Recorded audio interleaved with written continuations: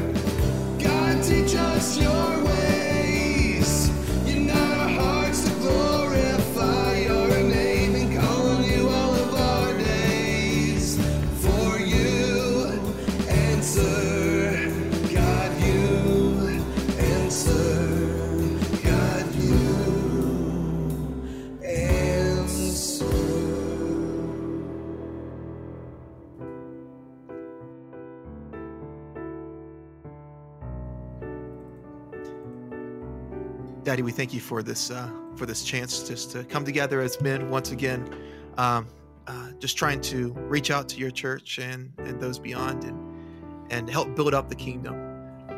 We thank you for these questions that you have for us tonight, and as we explore your scriptures and understand and try to help explore your will for all to hear. Help us to represent you well tonight, and help us to be your hands and your feet to the world around us. We praise you for all the ways you continue to bless us each and every single day. In your son's name we pray. Amen. Amen. Thank you, Bob. That was a good prayer. Yeah. All right. Awesome. Okay. I guess maybe. So tell me, what is the first question we got up here today? Do we want to just take turns reading them? Yeah, I was going to say, why don't we just take turns cool. reading them?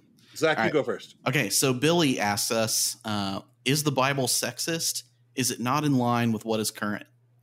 Thoughts, gentlemen? Well, I think unequivocally, I think we all tend to agree that no, the Bible is not sexist. As men, we know. We know what is correct. We have the right interpretation. So the big thing I wanted people to understand with this is the fact that, yes, some of the laws and some of the rules and things like that might sound strict from a 21st century perspective. But you know what? The laws of the 1930s regarding women, following the women's suffrage movement in the 1920s, also seem strict by today's standards. But we don't get angry with the women's suffrage movement, and because they didn't look like 21st century feminist protesters. You know, they were pushing for women's rights where they were. Likewise, it might be hard to believe, but in fact, the rules and laws and things we have about women in the Bible was a move in the right direction compared to where they were coming from. What I love about women in the Bible, though, is that it never actually stops there. We have the strict laws of the Exodus that everyone seems to condemn and say are so terrible. But they miss the fact that we're constantly moving more and more and more and more throughout all of Scripture. Yeah. Women are given more rights and more abilities to the point where the classic story with Mary and Martha, and Mary sitting at the feet of Jesus, and Jesus and Martha being like, "Hey, Jesus, you know, why don't you tell my sister she needs to come in here and help me with preparing things," and Jesus refused to do so, which most people don't realize that was unprecedented for its time. Women did not sit at the feet of a rabbi. That was not their place. And Jesus not only acknowledged it, he approved of it. He said that she has chosen the better thing here. And yeah, so anyway. Yeah, and we see that. And another like good example is where Mary and some of the other women are the first to witness to other people that Jesus has been resurrected.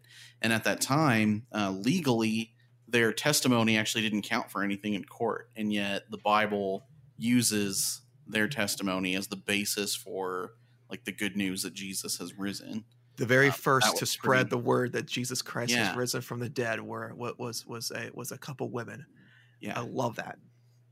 So one thing that I think is maybe a misconception in terms of like the 2021 thinking in terms of like reading certain out of context scripture is that you might get this feeling like, oh, why are women being told to be submissive and to do certain things that they're required to do what the Bible says? And my response has always been like, I don't know if you know this, but men are being told to do all kinds of stuff too that they're doing wrong. Like I'm saying, like across the board, God is saying like you need to be holy, you need to be faithful, you need to live a righteous life, you need to be devoted to your husband, or in this case, a husband to the wife. Like all of these things are, I think, yes, very cultural, but I also think that like across the board, God is rebuking bad behavior for men and women in the scripture. So if there is a scripture taking out of context where it says, I don't know, it says like, in Proverbs 14:1, it says the wisest of women builds her house, but folly with her own hands tears it down. And so that one speaks specifically about women, right?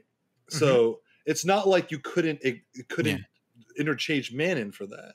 You could, like, a man who builds their house with folly tears it down too.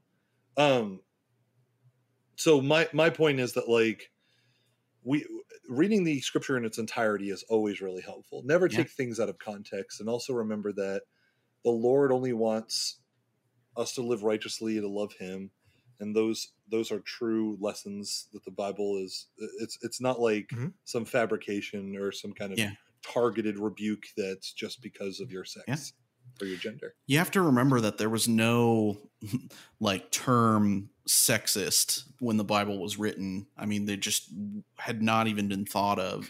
Women in the cultures of that time were little more than property in a lot of ways.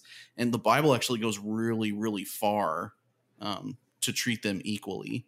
Even Paul says, like, in Christ, there's no male or female, no slave nor Greek, no Jew nor Gentile. Paul does a great deal for pushing the issue of women equality or the rights of women. Yeah. And so that kind of leads into I really like the second part of the question. Is the Bible not in line with what is current? I think not only is the Bible not always in line with what is current now, it was not in line with what was current then. And that's a good thing. That's a great way of phrasing that. Yeah. What is current is often not right. Just because it's the newest version of manifested truth doesn't make it correct. When the Israelites appeared on the scene, other cultures were sacrificing children to idols, and God hated that. And so culture, whether it's modern or ancient, can just go awry without God very easily. And so the Bible kind of speaks out for what God wants. So there you go. Yep. All right. The second one, I'll read the second one. When we, parentheses, Christians are presented with, quote, contradictions, end quote, how do we counter this without getting all uptight about it? Very fun way to phrase that. Yeah. I think I would rephrase the question a little. I would say, how do Christians tackle those who may bring into question the validity of scriptural doctrine throughout the Bible by claiming there are contradictions? And how do we do that in a respectful yet firm way? There. Right. So I think we would all agree that we don't think the Bible has contradictions. Right. I've said previously that if I see something that looks like a contradiction in the Bible, then I know right then and there that I need to take a step back and reevaluate my understanding of the Bible, because the problem is not with the Bible, the problem is with me and my understanding of what it's actually saying. It's so easy to cherry pick things that seem like they contradict, but you have to read the context around it to kind of get the full story. I think Jake actually did say something about like a thing, like we had him on I think our third episode of the podcast ever. And the question that we kind of raised at that time was theology versus action, because there were scriptures that talked about faith without works. And then there were scriptures that talked about making sure you can be prepared to defend the things that you know about, and so where does the, so some might argue there's contradiction between the pushing of theology versus the going out and living without theology and just doing what God is leading you to do. And Jake, I think, summed it up by just saying, like, there's not a contradiction. There's like a relationship between those two things. It's like, it's not like if I said to Zach, meet me at my house, but never told him a time, and then later said, I'll see you at 7. Like, just because I talked about the meeting in one instance and talked about the time in a different instance doesn't mean that those things are mutually exclusive. There is a relationship between the two. And so I think in the same way, anytime somebody brings up a contradiction, it's usually in the confines of taking two out of context scriptures and trying to make them contradict without reading fully the scripture and the context that's involved in those scriptures. Now, what about kind of the uptight attitude? That's always a difficult one to deal with, and that's one where we have to let God continue to work on us and Mhm. teach us patience, um, and react in love. In this particular instance, I'm reminded heavily of 1 Corinthians 13, where Paul talks about love quite a bit. As I'm pulling that up here. He says, "If I speak in the tongues of men or of angels, but do not have love, I am only a resounding gong or a clanging cymbal. If I have the gift of prophecy and can fathom all mysteries and all knowledge, and if I have the faith that can move mountains, but I do not love, I am nothing." So his point, if I give all I possess to the poor and give over my body to hardships that I might boast, but do not have love, I gain nothing. The Yeah. idea here is that we have to approach these individuals, even though they're presenting contradictions, even though they're trying to make our faith look bad, we have to approach them with love. And getting uptight with them very rarely is what I can't think of an instance at the moment. There might be an instance, but I can't think of an instance at the moment where that's actually showing them love in their disbelief. And Yeah. so sometimes it kind of goes back to the idea of Jesus, where he says to turn the other cheek. Sometimes we just take it. They just want to be kind of rude to us about it and claim there's contradictions and not listen to us. Well, then Yeah. just take it and move on. But getting uptight never wins those conversations. That's so true. As soon as you've had that attitude, like, it just pushes people away. And so, yeah, it takes a lot of patience. I think the Bible talks about long suffering, and bearing, with love with people. That can be super hard because it is so hard. Some of these issues that seem like contradictions, you have to dig kind of deep to really see what the Bible is actually saying. And so that's going to take a while to kind of get, and not everybody is coming at you with contradictions that are generally like curious to know. They might be just kind of bringing the accusation because that's kind of where they are. They just want a gotcha moment. Yeah. And so sometimes there's really nothing you can do about it, but I think it helps to kind of remind yourself that, like, God loves this person and God wants this person to be saved. And sometimes you just kind of, you can just kind of turn them away and pray for them. So sometimes that's all you can do. I like Zach's 1 Corinthians scripture. If I speak in the tongues of angels but do not love, I love that one. I'll add just one scripture onto it, which I find to even maybe like push it even a little bit further. Mm-hmm. And that is Philippians 2 verse 3, which says, and I know this is just one line out of context, but the rest of the chapter,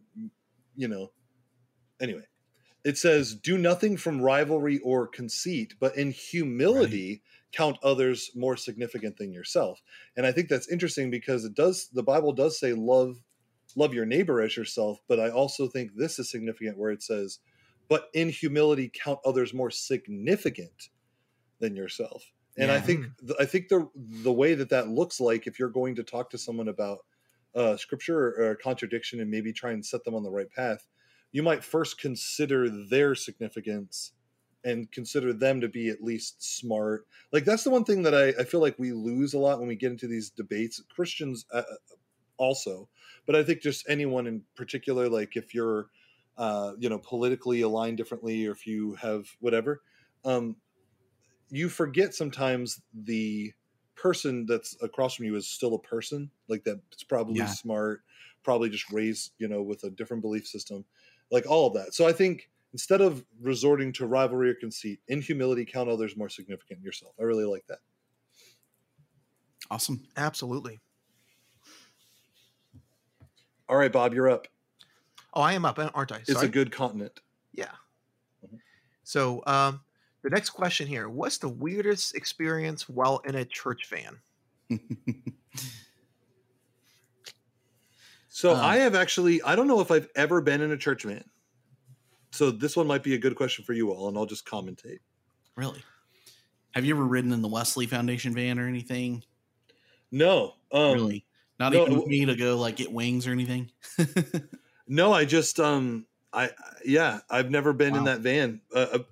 I assume this is a church van that either is doing ministry somewhere or is on their way to VBS or something like Generally. that. So for the uninitiated, like Yeah. if you've not been around church culture or your church doesn't do this or whatever, church vans a lot of the time are associated with like youth events or like missions, and you just cram a bunch of people, usually young people, in a 15-passenger van, and you load up and you go do your mission day or you go do your trip. I served a whole church van out of a drive-through window the other day that were going to the water park, so it can just be for fun too. Yes.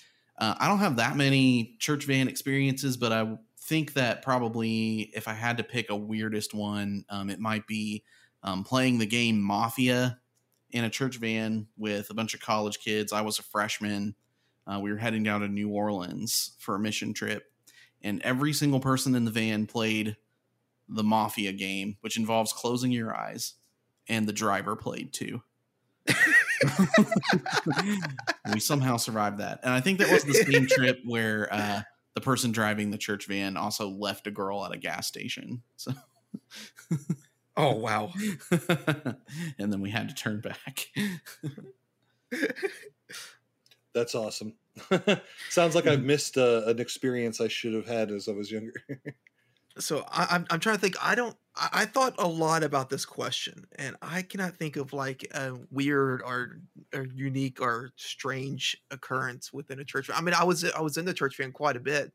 I mean, we took it. When I was in high school, you know, we did a lot of things. We went to a lot of different places, but I can't. Nothing stands out as anything specifically weird or strange that I can recall. The closest I can come to this was if it's hard to believe it's true that I was actually weirder in high school than I am today. And so But your ponytail was not as long. You're right. My ponytail was not nearly as long. But there was an instance where we were it ended up being we rented a tour bus to take us to the church camp for a week down in Tennessee. Went from Northern Kentucky down to Tennessee for this particular church camp.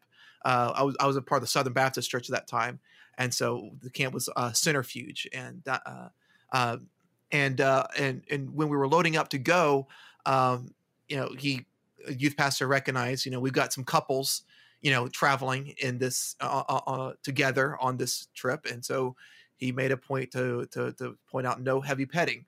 Well, I was sitting next.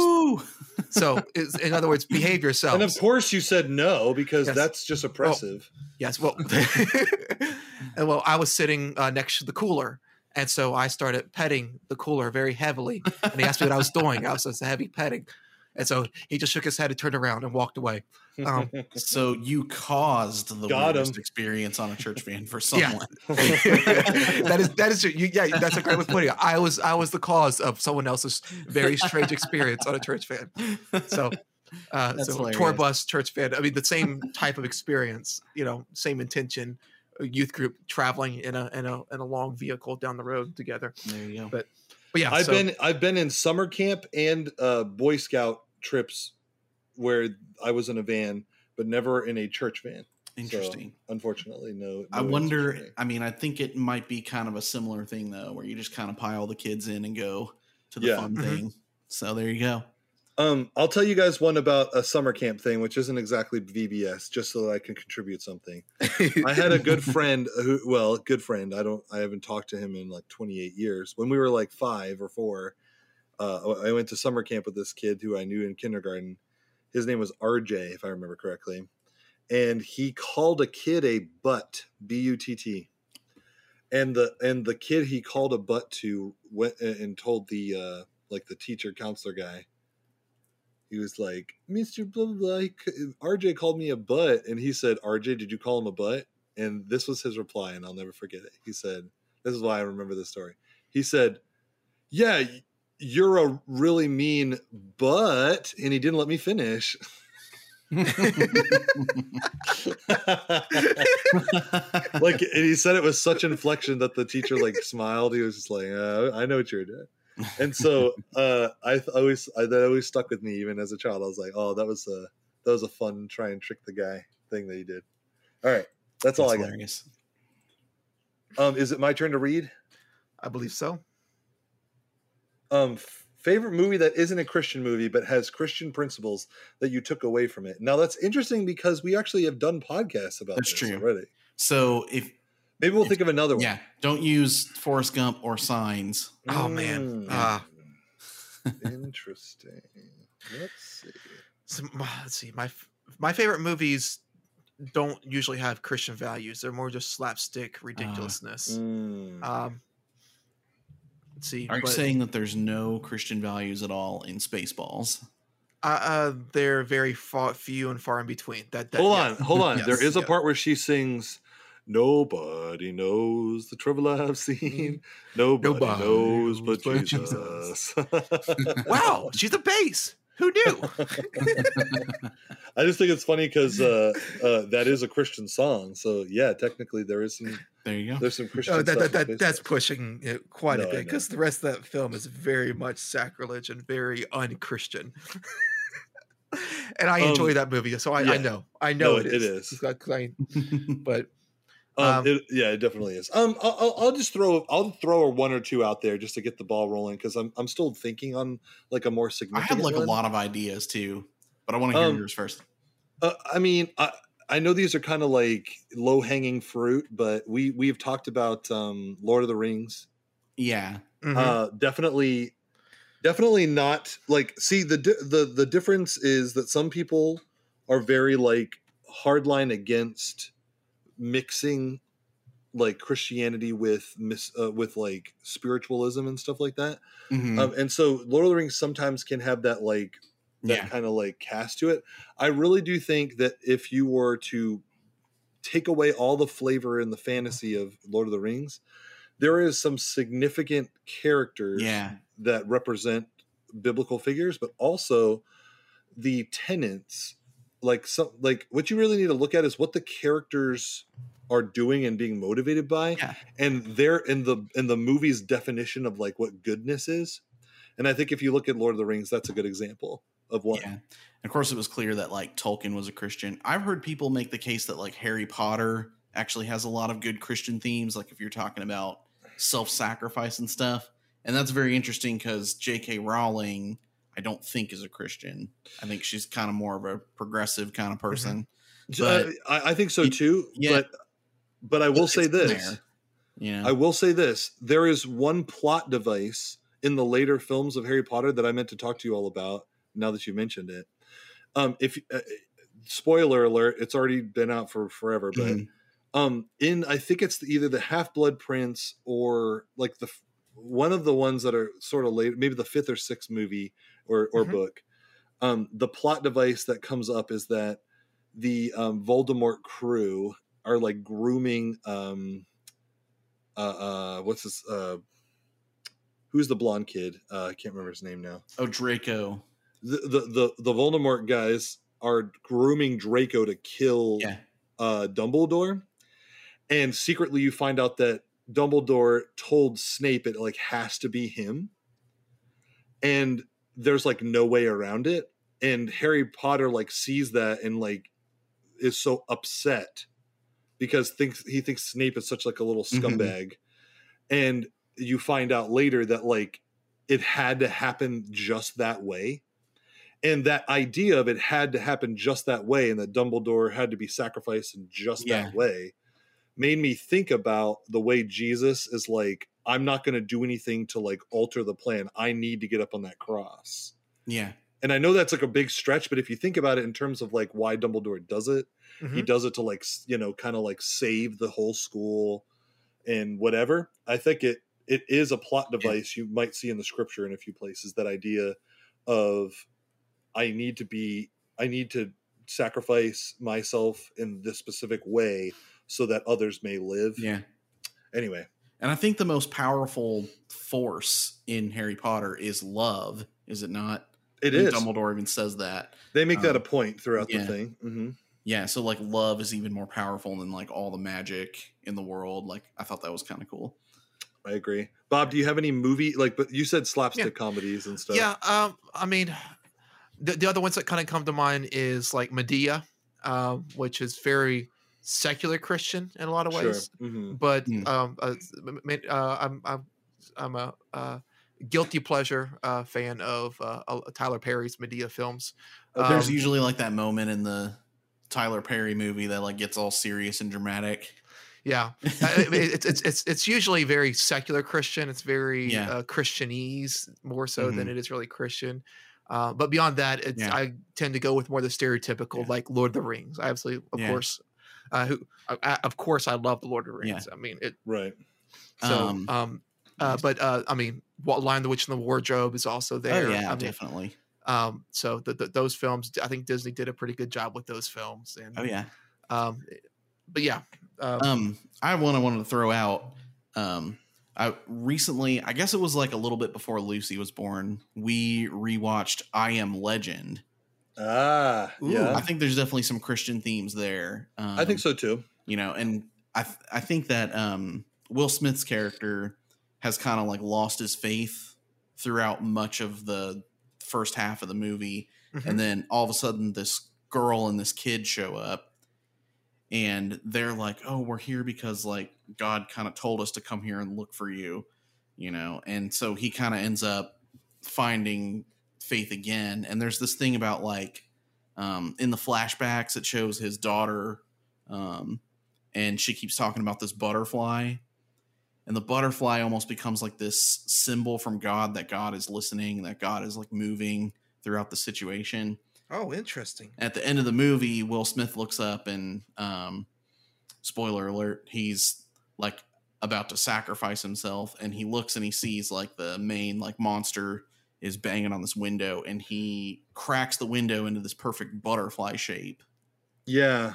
And so he hands the girl the vial of his own blood, which it turns out the cure for the virus was in his blood. And so he says, I think this is the reason why you're here. And then he kind of like sends her out this escape hatch, and then he like blows himself up to save them. And so it kind of has like a sacrifice theme in it too. It has been forever since I've seen that film. It's really good. I've missed some of that, so that's really, really neat. That movie does tackle a lot of issues like depression and solitude and hopelessness and stuff. I think that there really is. You could make the argument about I Am Legend that if Will Smith did believe in God, his redemption is at the end where he realizes like everything is like fated to happen just that way. Yeah. Like it had to happen just that way. Yeah. And so, and I think again, it's one of those like, yes, there is a lot of secular stuff in it. You have to kind of like separate the secular from like the main plot themes. Yeah. I think that we get most of our great plots right out of the scripture, but a lot of people like to, spice them up. But if you look at like overcoming evil with good or adventure stuff or whatever, battles of armies and whatever, all of that stuff is cool stuff for TV. But if you really look at like just like the basic elements, like Jesus knew he was going to die on the cross, and he did it anyway, and he did it without a sword. That's like a very like good theme, and it's just anyway. Sorry. Nice. Yep. Those are some good ones.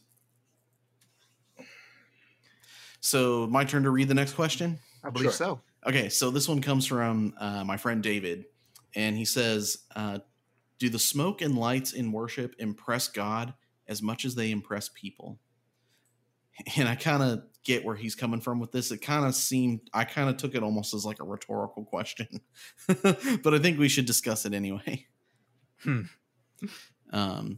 I think that, no, I don't think God is impressed by the things that we do to like make for a good visual show. Things that are supposed to be impressive to humans, like God cares about the heart, right? Yeah. And so there's a lot of scriptures we were just kind of talking about that deal with this. Like one of them is in Amos 5:21, where the people, it's talking about the day of the Lord, which is kind of a similar thing to what Colin, I think, is going to talk about Joel probably. But the day of the Lord is it's describing the same event, different book. But it says, will not the day of the Lord be darkness and not light, even gloom, no brightness in it? I despise your feasts. I cannot stand the stench of your solemn assemblies. Even though you offer me burnt offerings and grain offerings, I will not accept them. For your peace offerings or fattened cattle, I will have no regard. And so God is calling out the people because they've not truly been following him. They've not been obedient to what God is saying. And yet they're going out there and having these big lavish feasts and celebrating with these big worship services. If we don't actually have a relationship with Christ, nothing we do to have an impressive church service is really going to matter. I agree. Yeah. So one thing that came to my mind was and we talked about this in preparation for this episode, was the idea of David dancing around the street in his undergarments.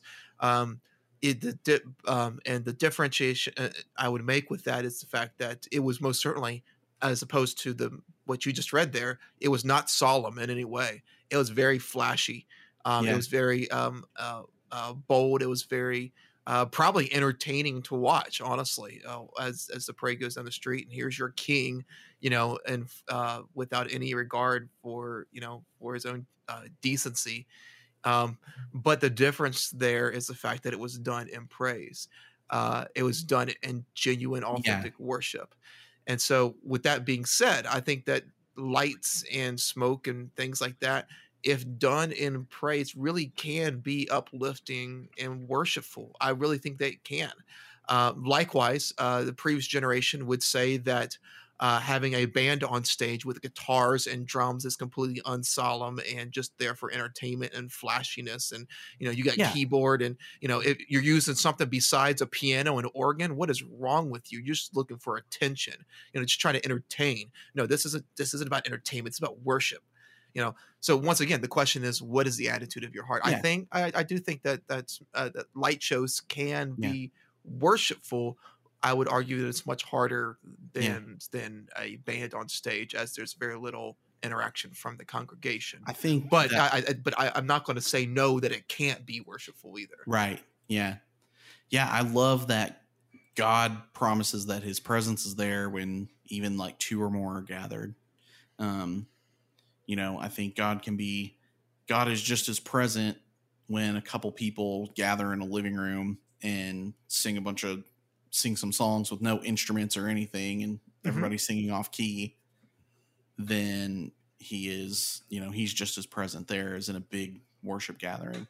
It's all about the heart of the people they're worshiping.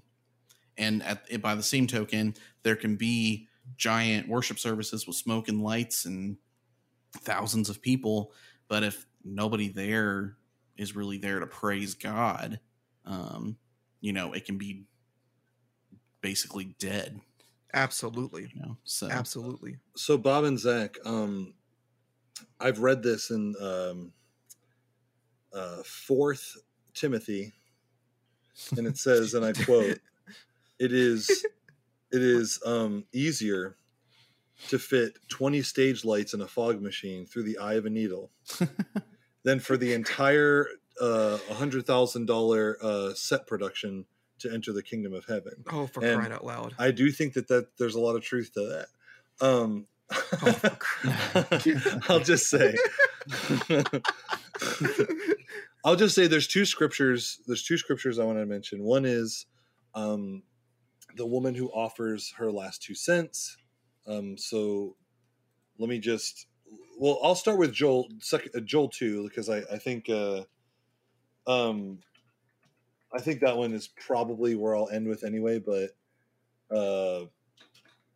so in Joel 2, starting in verse 12, it says, "Yet even now, declares the Lord, return to me with all your heart, with fasting and with weeping and with mourning." So that's fine. Mm-hmm. "And rend your hearts and not your garments."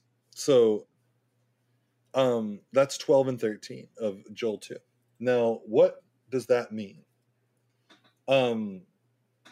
I think what they're trying to say with this is that because of the tradition of mourning by ripping your clothes, which was a thing, An outward display to let all the world know that you are in mourning. So the issue that comes up is that God, like Joel, in Joel, it is saying God doesn't just want the act; He wants your heart to be changed, right? And so, in terms of worship, it's exactly the same. So if you have like 100 people in a relatively small congregation all sing out to the Lord with joined voices, and they're all just praising the Lord, what you're going to find is that the Lord will be pleased with that. So if you have 8,000 people in a big church, what does the money that is put towards that production, what is that doing for your praise experience? Now, some would say that a production would sort of be significant, kind of like an offering in a way. Now, like for example, when we talk about praise, like all the Psalms say, they'll say, praise him with the trumpet, praise him with the lute and the harp, with resounding voices and stuff. That is all part of the heart experience. I think if your heart is in the right place, the byproduct will be wanting to like present offerings of praise, music, that kind of thing. But what is the light show doing? Is it adding to that offering of praise, or is it souping up the church? Is it building up the man-made church?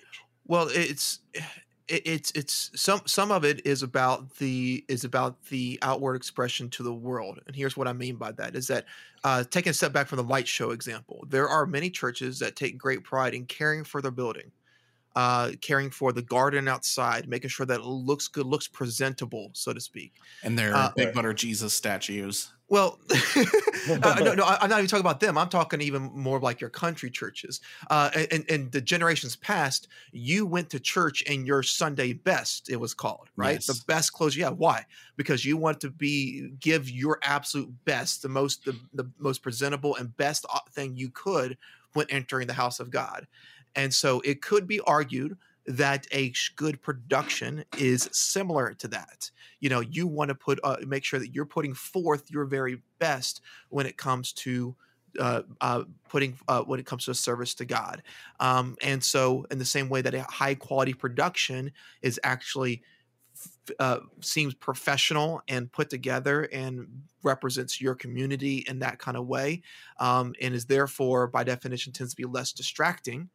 It could also be argued that the light show, if done professionally well, is enhancing and not distracting to the worship service, but instead makes things seem more professional and putting forth the very best production that you possibly could for this worship service for God.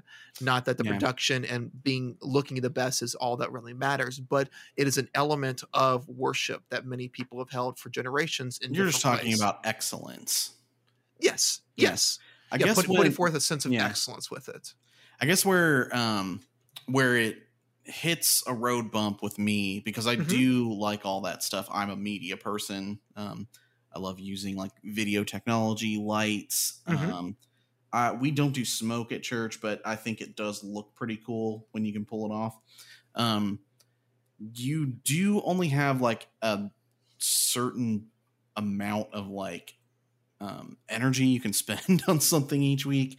And so for me, I always want to make sure that, my team is putting more time into like, where our heart is in worship, and also like, what are the songs that are going to like lead and shepherd people well into worshiping Jesus, rather than like all the things that just look cool from an outward appearance. I realize you do have to focus on those things a little bit, especially like with music. Like it's a good idea to rehearse so that you are not distracting. Absolutely. Right. It's kind of like when Zach is doing like an electric guitar lead, and I just kind of hop on the mic and I say, "Rend your heart and not your fingertips, Zach." Yeah. exactly. Then I just take the guitar and just smash it, and then we all do a jump in the air while the pyrotechnics explode. Yeah, Thank you exactly. for coming this week. God bless.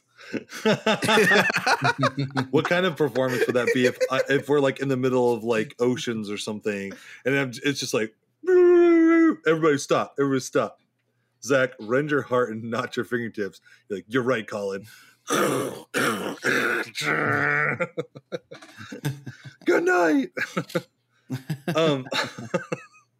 No, I think you guys, I think it is a duality. I really do. I think that you can have like, I think if there's righteous pride, which I know that's like a very hard thing to attain, but if like you're prideful about the Lord and you want to like offer him something, that's a different thing than a lot of, I truly believe that sometimes people conflate that with the production, but I think I think if your heart is truly rended in the right place, in the right way, then it can be good. I'm going to throw this last scripture in there about the widow's offering from Mark, and it's Mark 12, and it says, starting in verse 41, and he sat down opposite the treasury and watched the people putting money in the offering box. Many rich people put in large sums, and a poor woman came and put in 2 small copper coins, which make a penny. And there's a note here that says it is 1/64 of a denarius was 1 Roman copper coin.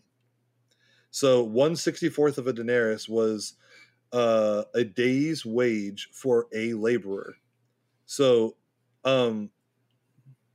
yeah. Anyway, long story short, she put in a very small, very small amount. Very small amount. And so he said, he called his disciples to him and said, truly I say to you, this poor woman has put more than all those who are contributing to the offering box, for they contribute out of abundance, but she out of her poverty has put in everything she had, all she had to live on. And I think that most people just focus on the monetary value, but I think that we should focus on the words, even though I know that across translations it might be a little different. But I like that in the ESV it says all she had to live on, everything she had. Yeah. And so what to me that says is like when we worship, and if we translate that to a worship experience with the pyrotechnics and stuff, going back to the question where it says, do the smoke and lights of worship, I would say if you're giving God everything you have and he knows that, then it doesn't matter if you have the lights. So if like all you have is like a guitarist and a female singer and a guy on a djembe, and that's all you've got, but like every week you're just like bringing in everything you got, I think that is the exact same thing to God as a light show. If the light show is truly a good righteous expression and not just smoke and mirrors and stuff. Sure. Yeah. So that's my last bit on that. Cool. Okay. So I got this next one here. Colin, tell me, what's the deal with the phrase "God bless America"? Here, I'm going to say it. I'm going to say it 3 different ways. Ready? God bless America. That's the one way you always hear. Here's the way I would phrase it. God bless America. With a comma. Yeah, with a comma. Yeah. Put a comma in there. Okay. And then the last way, which I think maybe would be the final version, would be we pray, God, comma, please bless America. Okay. There. So that's true. It can really mean different things depending on like who is saying it and like what they're intending by saying it. Like even if you said the words "May God bless America," it almost like I think that people use it in a context of being like, oh, bless you, like, oh, you're so nice, bless you, and it's like you're taking out the whole point of like the phrase. So I think when people say God bless America, I think it's just like one of those nice phrases you say, as in like saying like, oh, God is just every day blessing America. Look how great it is. Yeah. And I think that they often forget that. I think that when we ask God for a blessing, it's always a question. It's not like unless, well, unless you're from like a charismatic church or a certain type of church belief, you might just like demand God does it because you have a covenant with him, which I've heard people say. Name and claim it. It's like, Right. God, you will bless America today and forever, and you will put that $1,000 in my mailbox from an unknown sender. And yes, I will get that Jaguar in my porch tomorrow. Maybe my wife's going to buy it for me with her pension fund. I don't know. But if it's there tomorrow, it's because God and me have a covenant, and he says that he'll just give me whatever I say. So maybe that's what people mean when they say God bless America. I just think, I think the idea around 4th of July, saying the words God bless America, like even in the song, God bless America, my home, sweet home, or whatever. It's like, are you asking? Yeah.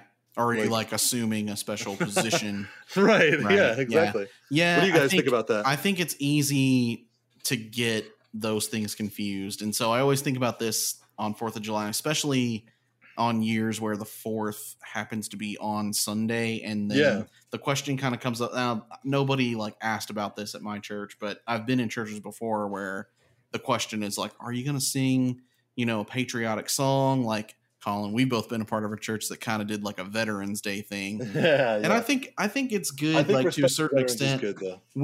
So, we talked about this. We had like an episode about idols, and one of them was where, patriotism could be an idol. And I still think that that's the case. But I also think that it is totally fine to say we're thankful to God for what we have. I do think that God has blessed America. I think that we've been incredibly blessed. And I think that sometimes people forget how much we've been blessed to be born in America. Yeah. Particularly like freedoms that we have. Now, you could say that some of those are being lessened or are changing over time. But I still think that it holds that like God has been very good to our country. And I think that like I, for one, can say that I'm thankful to live here and have the freedoms that I have. But the main point about that is, and when I think about this in terms of like church and worship and stuff and saying God bless America, is that the focus on that is on God, not on America, because like the reason we have those blessings is that they flow from God who created us and who, gave us this situation that we have in America. It's on the count of, I would say, really smart people set up the government at the very beginning, and the fact that God gave them the chance to do that and kind of like delivered the right situation for that to come about. And so it's only because of God. I think we're sustained through God. There's no reason why like a giant like volcano couldn't blow up in Wyoming about the middle of the country and just like wipe all of us out. Right. Like God is good to us, but it's because he is good. And so I think when you say God bless America, to me, like I guess I fall into the may God bless America, or I'm praying God please bless America. Continue to bless like, our family members and stuff. Like I think that's a really good thing. I even think it's good to like conserve certain things about America that do line up with scripture, even though, it's not everything, but America's not God. And so we don't lift America up to that level. Makes sense. I think so. Yeah, I think that I think that, I think you're right, Zach. I think we often, I'm not going to pick a fight against anyone on any political spectrum, but I think that sometimes certain people come into church with their own like worldly beliefs about stuff, and then they try and wrap God around that belief. Yeah, like a piece of bacon around a water chestnut, and God's not a piece of bacon. Don't wrap him around your water chestnut of patriotism. Right? There's a Facebook quote: "God's not a piece of bacon." He's definitely. I mean, I love that. There we go. That's fun.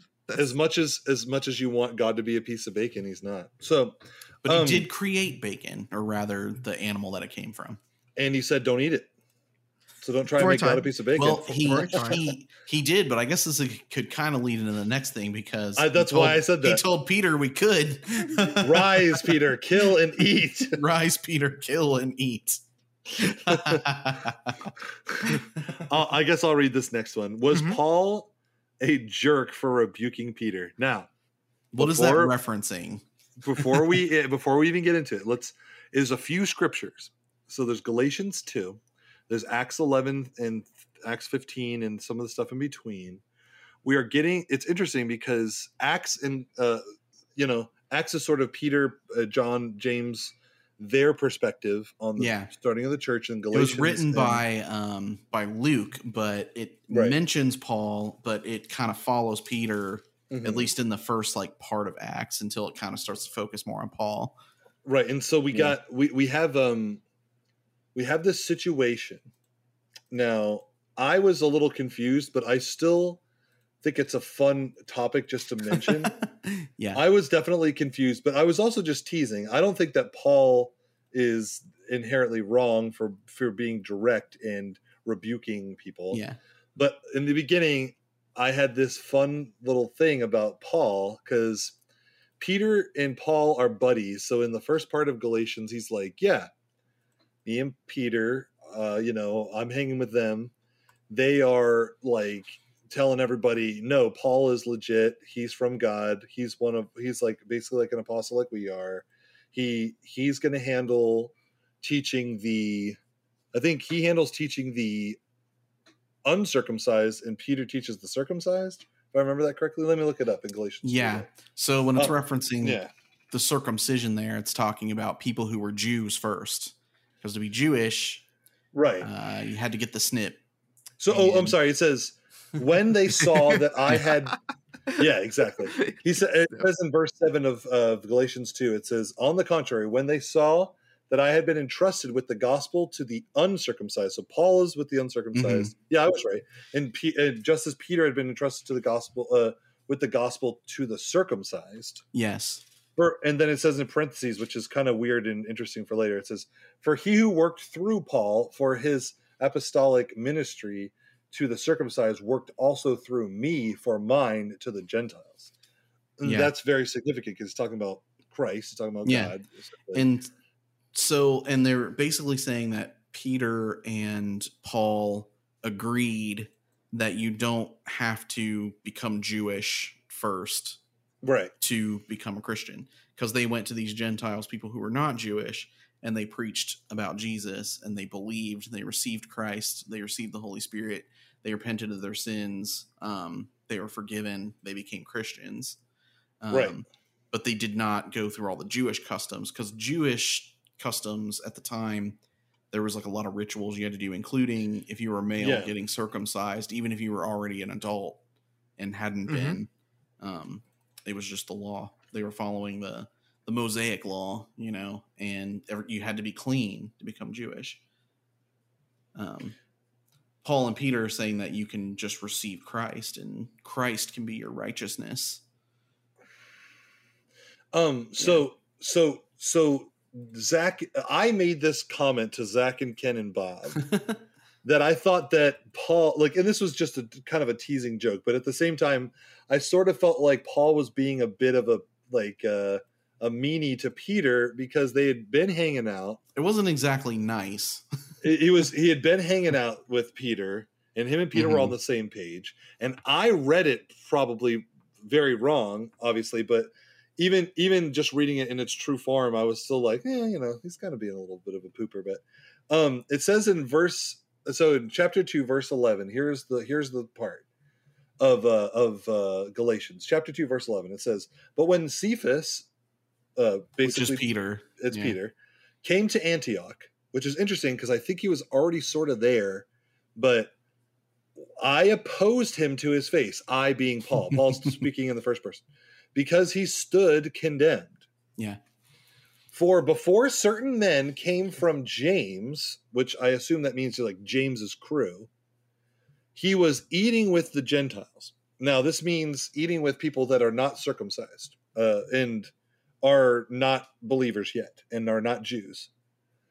But when they came, he drew back and separated himself from those Gentiles, fearing the circumcision party. Now, it goes on, but I'm going to stop there.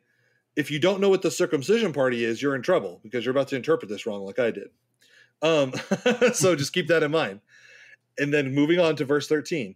And the rest of the Jews acted hypocritically along with him. So he's basically saying, like, Peter was a hypocrite, then all the other Jews that followed him were hypocrites. Yeah. So that even Barnabas... They're looking at Peter as a leader, and it's like, oh, well, that's Peter's doing this. I guess I should do this as well. And Barnabas, who was with Paul, who's like Paul's buddy, was also led astray by the hypocrisy. But when I saw that their conduct was not in step with the truth of the gospel, now, we don't know what other conduct was happening. So for all I know, Peter was like, oh, I never hung out with those guys. I never ate dinner with them. You know, whatever. He may have had even weirder conduct. So then Paul says, I said to Cephas before them all, if you, though a Jew, live like a Gentile and not like a Jew, how can you force the Gentiles to live like Jews? Now, that wording is not good. I still think that's jerky wording. Now, it's only because he's like, if though you are a Jew, you live. Yeah, it kind of seems like a different point. How can you force the Gentiles to live like Jews? It's like, force them. So then it's like, okay, well, Peter, in my eyes, correctly was having food with Gentiles. Yes. I think that for the purpose of ministry, that was a good thing to do. I mean, Jesus said, go into the, make disciples, whatever. And I believe that Peter in the early parts of Acts is doing the exact same thing. He is giving people messages. They are feeling in their heart that they want to change, and they get baptized, things like that. So I think that is a part of that ministry. And he had not been forcing the circumcision issue on anyone. He hadn't. Yeah. But what I didn't understand was that the circumcision party was actually the like law pushing, like pushy Jews who didn't really care about the new gospel of Christ and were more concerned with the traditions and saying that if you want to even be like a believer, you have to become a Jew and be circumcised first. And Gentiles aren't Jews. So the first step is to get circumcised. And then when those people came, I guess Peter was like, I might get in trouble with that crew because they're trying to like rebuke people who are like in support of the Gentiles. Yeah. So I want to look good in front of them. So I'll go and separate myself and not like get in trouble. Yeah. And I think that's where Paul is like, listen, you need to check your you need to check your Jewish hanging out butt and realize you're sinning, because if you're like, so that's why I was confused. Yeah, he was being one way with the Gentiles and saying, yeah, you can come in and you can just get to know Christ. And then when this group came, he was afraid of them, so he kind of kowtowed to their point of view, which was that you had to get circumcised. And so then he kind of started trying to act more. Right. And so they call this group the Judaizers. I'm not really sure like where this word comes from. Like, I'm not sure if that's actually in scripture somewhere, or if somebody like a commentator had come up with that. But basically it was a group of people who were Jews first and became Christians. And then they kind of wanted to make Christianity an exclusively Jewish religion. And so when it says the circumcision party, that's how the ESV says it. Or NIV just says like he was afraid of those who belong to this circumcision group. It was the people who were coming and they were trying to push the circumcision issue on the Gentiles and saying like, no, you don't really have Jesus. Like, you got to do this weird thing first. Right. And so people were kind of taken aback by that. And I think some people maybe were convinced. And so it did cause a huge mess, but Peter didn't really stand up for the Gentiles he was eating with, and said he distanced himself from them. Yeah. And so I think that I was getting mixed up in this idea that the circumcision party was a group of the Gentiles who might have been interested in circumcision. And I got confused because then I was like, well, yeah, Peter should separate himself from a bunch of people who are like, yeah, well, we're Gentiles who believe in circumcision. And then Peter's like, well, then I'll distance myself from you because I don't believe in that. But I still want to have dinner with you. Yeah. I was like, why is Paul yelling at him? He's doing the right thing here. That would be jerky. But again, you need to read the full context, and just a little bit further in verse 15 and going down. I think he's making his full point in using that situation as Yeah. a springboard when he says, we ourselves are Jews by birth and not Gentile sinners, yet we know that a person is not justified by works of the law, but through faith in Jesus. So we also have believed in Christ Jesus in order to be justified by faith in Christ and not by works of the law, because by works of the law, no one will be justified. And I think his point of that is to say, just because you're circumcised, just because you're following the law, doesn't mean you're justified by in Christ.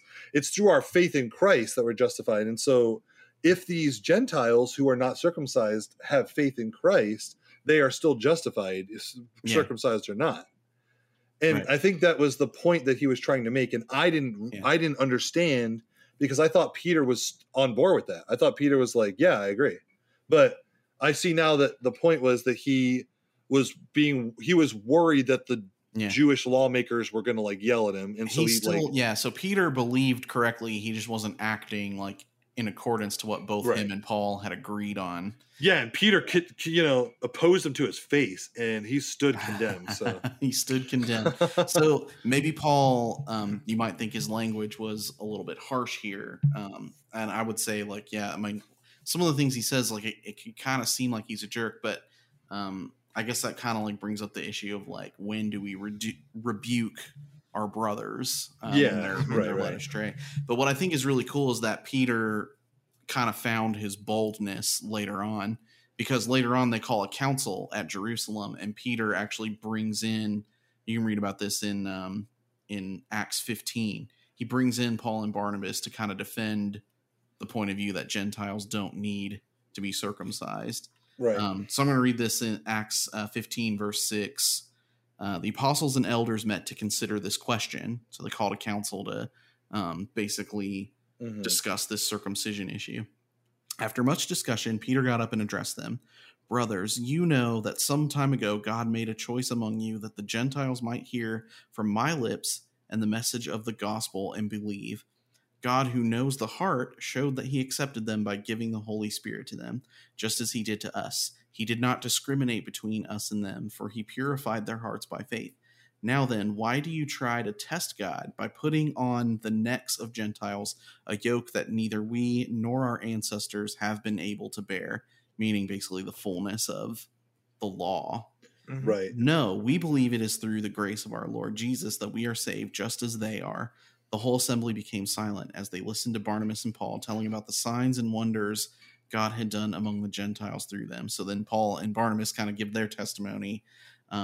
When they finished, James spoke up. Brothers, he said, listen to me. Simon, which was yet another name for Peter, Simon has described to us how God first intervened to choose a people for his name from the Gentiles.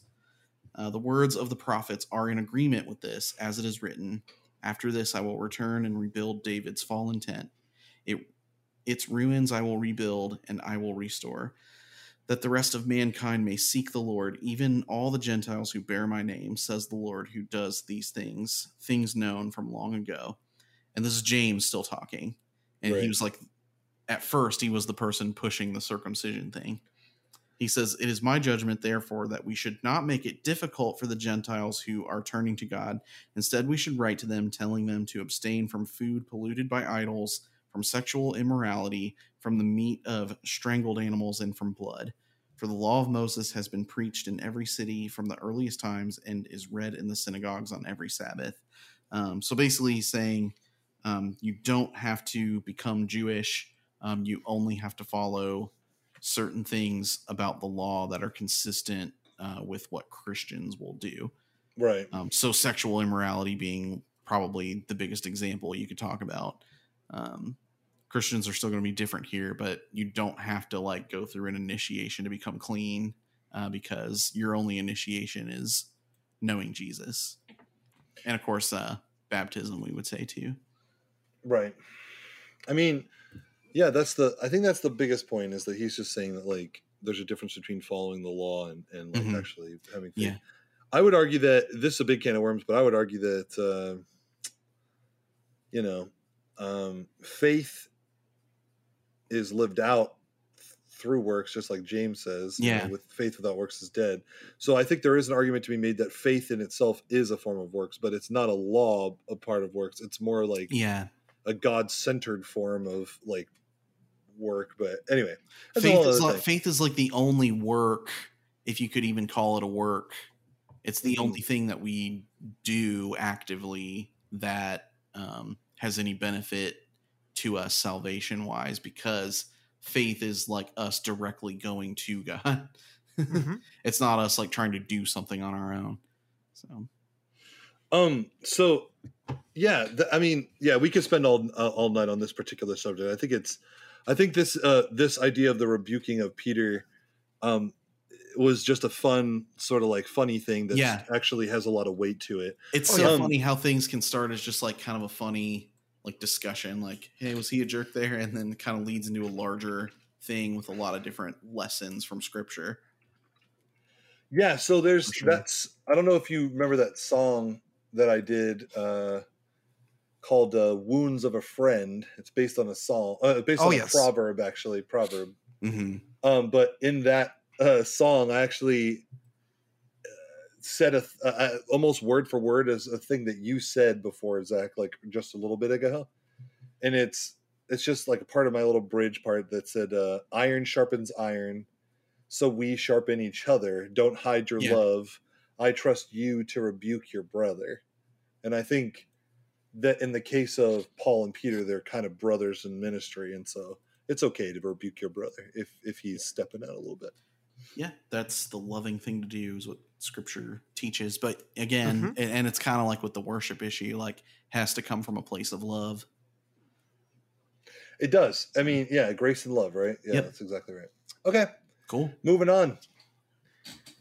Awesome. So we want to do these last two separately? You want to kind of lump them together? Or? We can kind of lump them together. I think that you're right. I think repentance has a lot to do with sin. So yeah, let's just do it together. Okay. So who's reading? I'll go and read it. Why does God have rules against sin? Is it because he just doesn't like it, or is it for our benefit? And then the last one is, why is repentance so important? Yeah. So this question actually like doesn't come to us like as a cold call or anything, but it's kind of comes out of a discussion between us and Ken that we had kind of throughout last week. Really good discussion. Really good discussion that kept going and was blowing up my phone while I was at work. But I just was like, this is awesome. Yeah. Yeah. I tagged in at about 120 messages in. I was like, oh, okay. Let me read up and it was like first I talked to Ken and then you tagged in and talked to Ken. Yeah, so that's right. He had a lot of time on his hands for us, whatever day that was. So that was pretty cool. I'm gonna mention something, and then I'm gonna let you guys have the floor because I've talked a lot tonight. We do have an episode about repentance. We do. And I kind of sort of was the forerunner of the writing on that one. And so I actually do have a lot to say about repentance. I think that the sad news is that a lot of Christians don't have a lot to say about repentance. Yeah. But you'll be surprised if you do like a cursory search through the scriptures, how much the idea of repentance or repenting or repent or turning away from sin, how much that comes up. Definitely. And how little we talk about it. Yeah. So, of course, repentance in its truest form is turning away from sin, and all of the emotion and all of the mental stuff that goes into that. So, all right, you guys go ahead. Cool.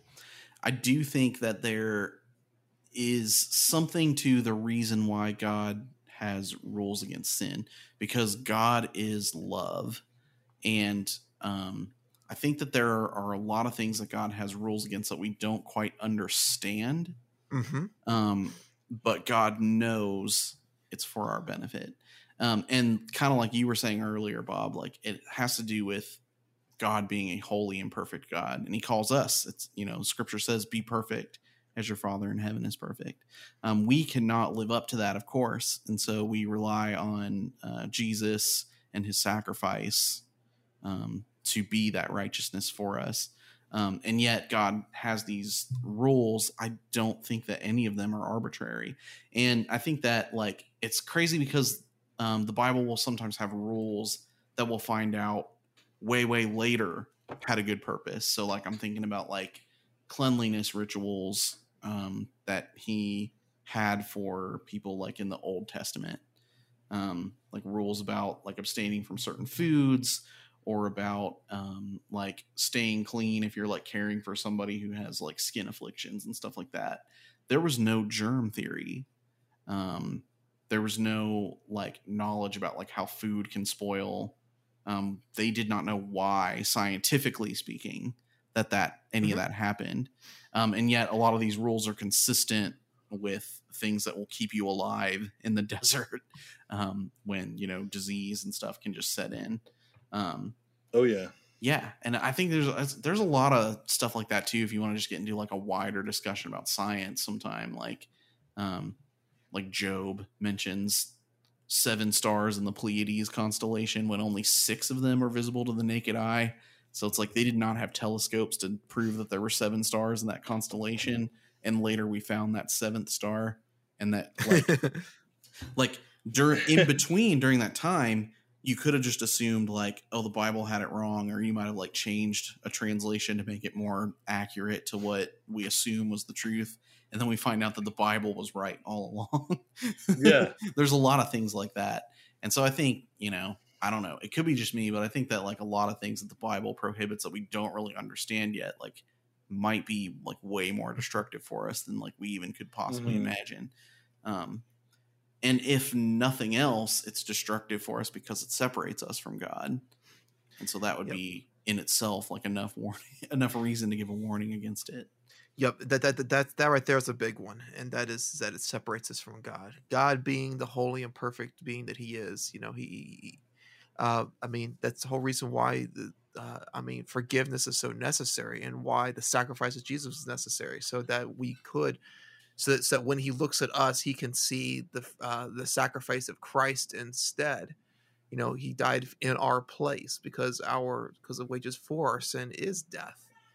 And so in order for us to be with Him, and He wants to be with us, that's the whole point, you know. And so why stay away from sin? So that we know what is good and what is evil, and so that we can strive for that goodness. There you go. I would also add a scripture here, just to kind of like lay a little bit of a groundwork in terms of like how, I guess I would say how the scriptures like kind of define. So I'll just read. It's Mark chapter 7, starting in verse 20 and going through to 23, and it says, and He said, "What comes out of a person is what defiles him. Yeah. For from within, out of the heart of man, come evil thoughts, sexual immorality, theft, murder, adultery, coveting, wickedness, deceit, sensuality, envy, slander, pride, and foolishness. All these things come from within, and they defile a person." So in terms of defilement of the person, I find that to be significant, because one of my understandings of sin is, and me and Bob have talked about this before, but one of my understandings of sin is that sin is not ultimately good for the person. And so God kind of lines that out, but I do believe Bob is also correct. Bob, your response to that is more broad, in that anything that goes against the will of God and is so by I definition sin.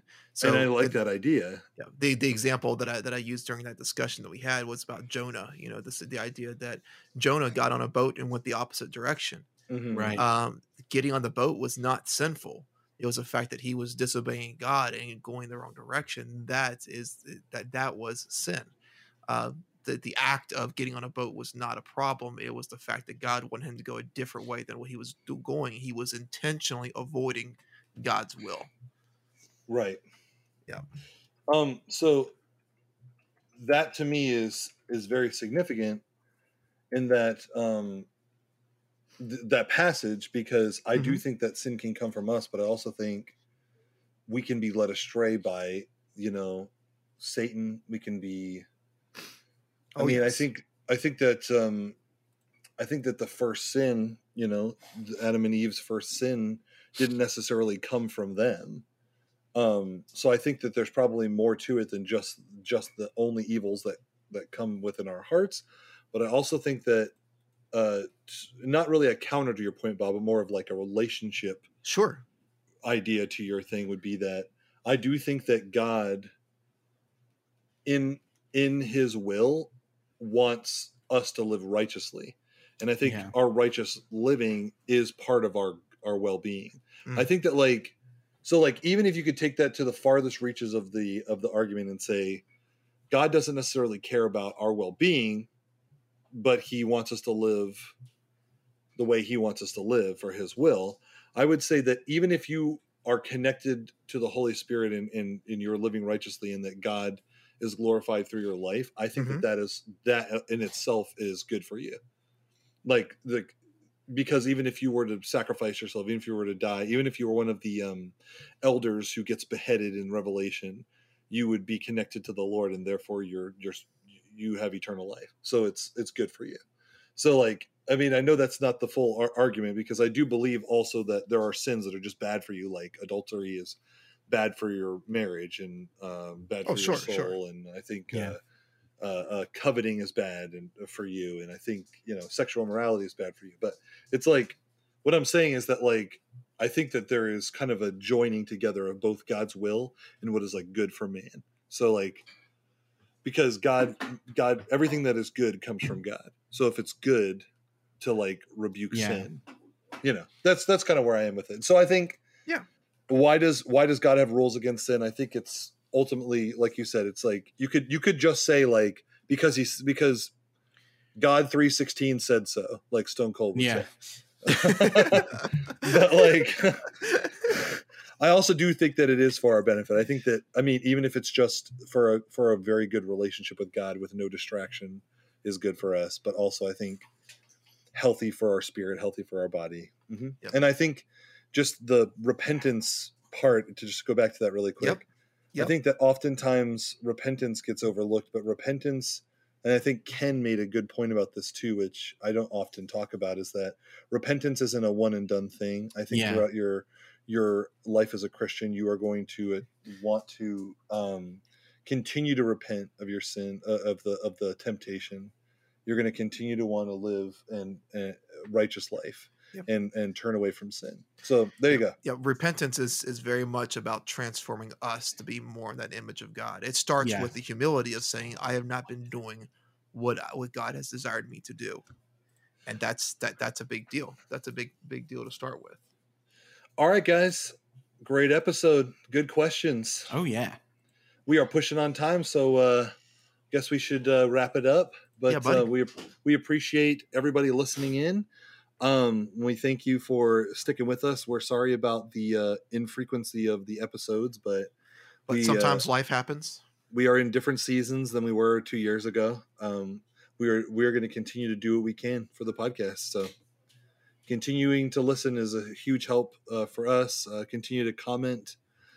Give us more of your questions. We will do another questions crossfire. The more questions that come in, the more question crossfires that come. There are some really good ones this time. I can't wait to see what else we get. Agree. Yeah. Oh yeah. Very cool. Yeah, check us out on all the places you can find podcasts. Check us out on Patreon if you want to support our podcast, and we will talk to you next time. Peace.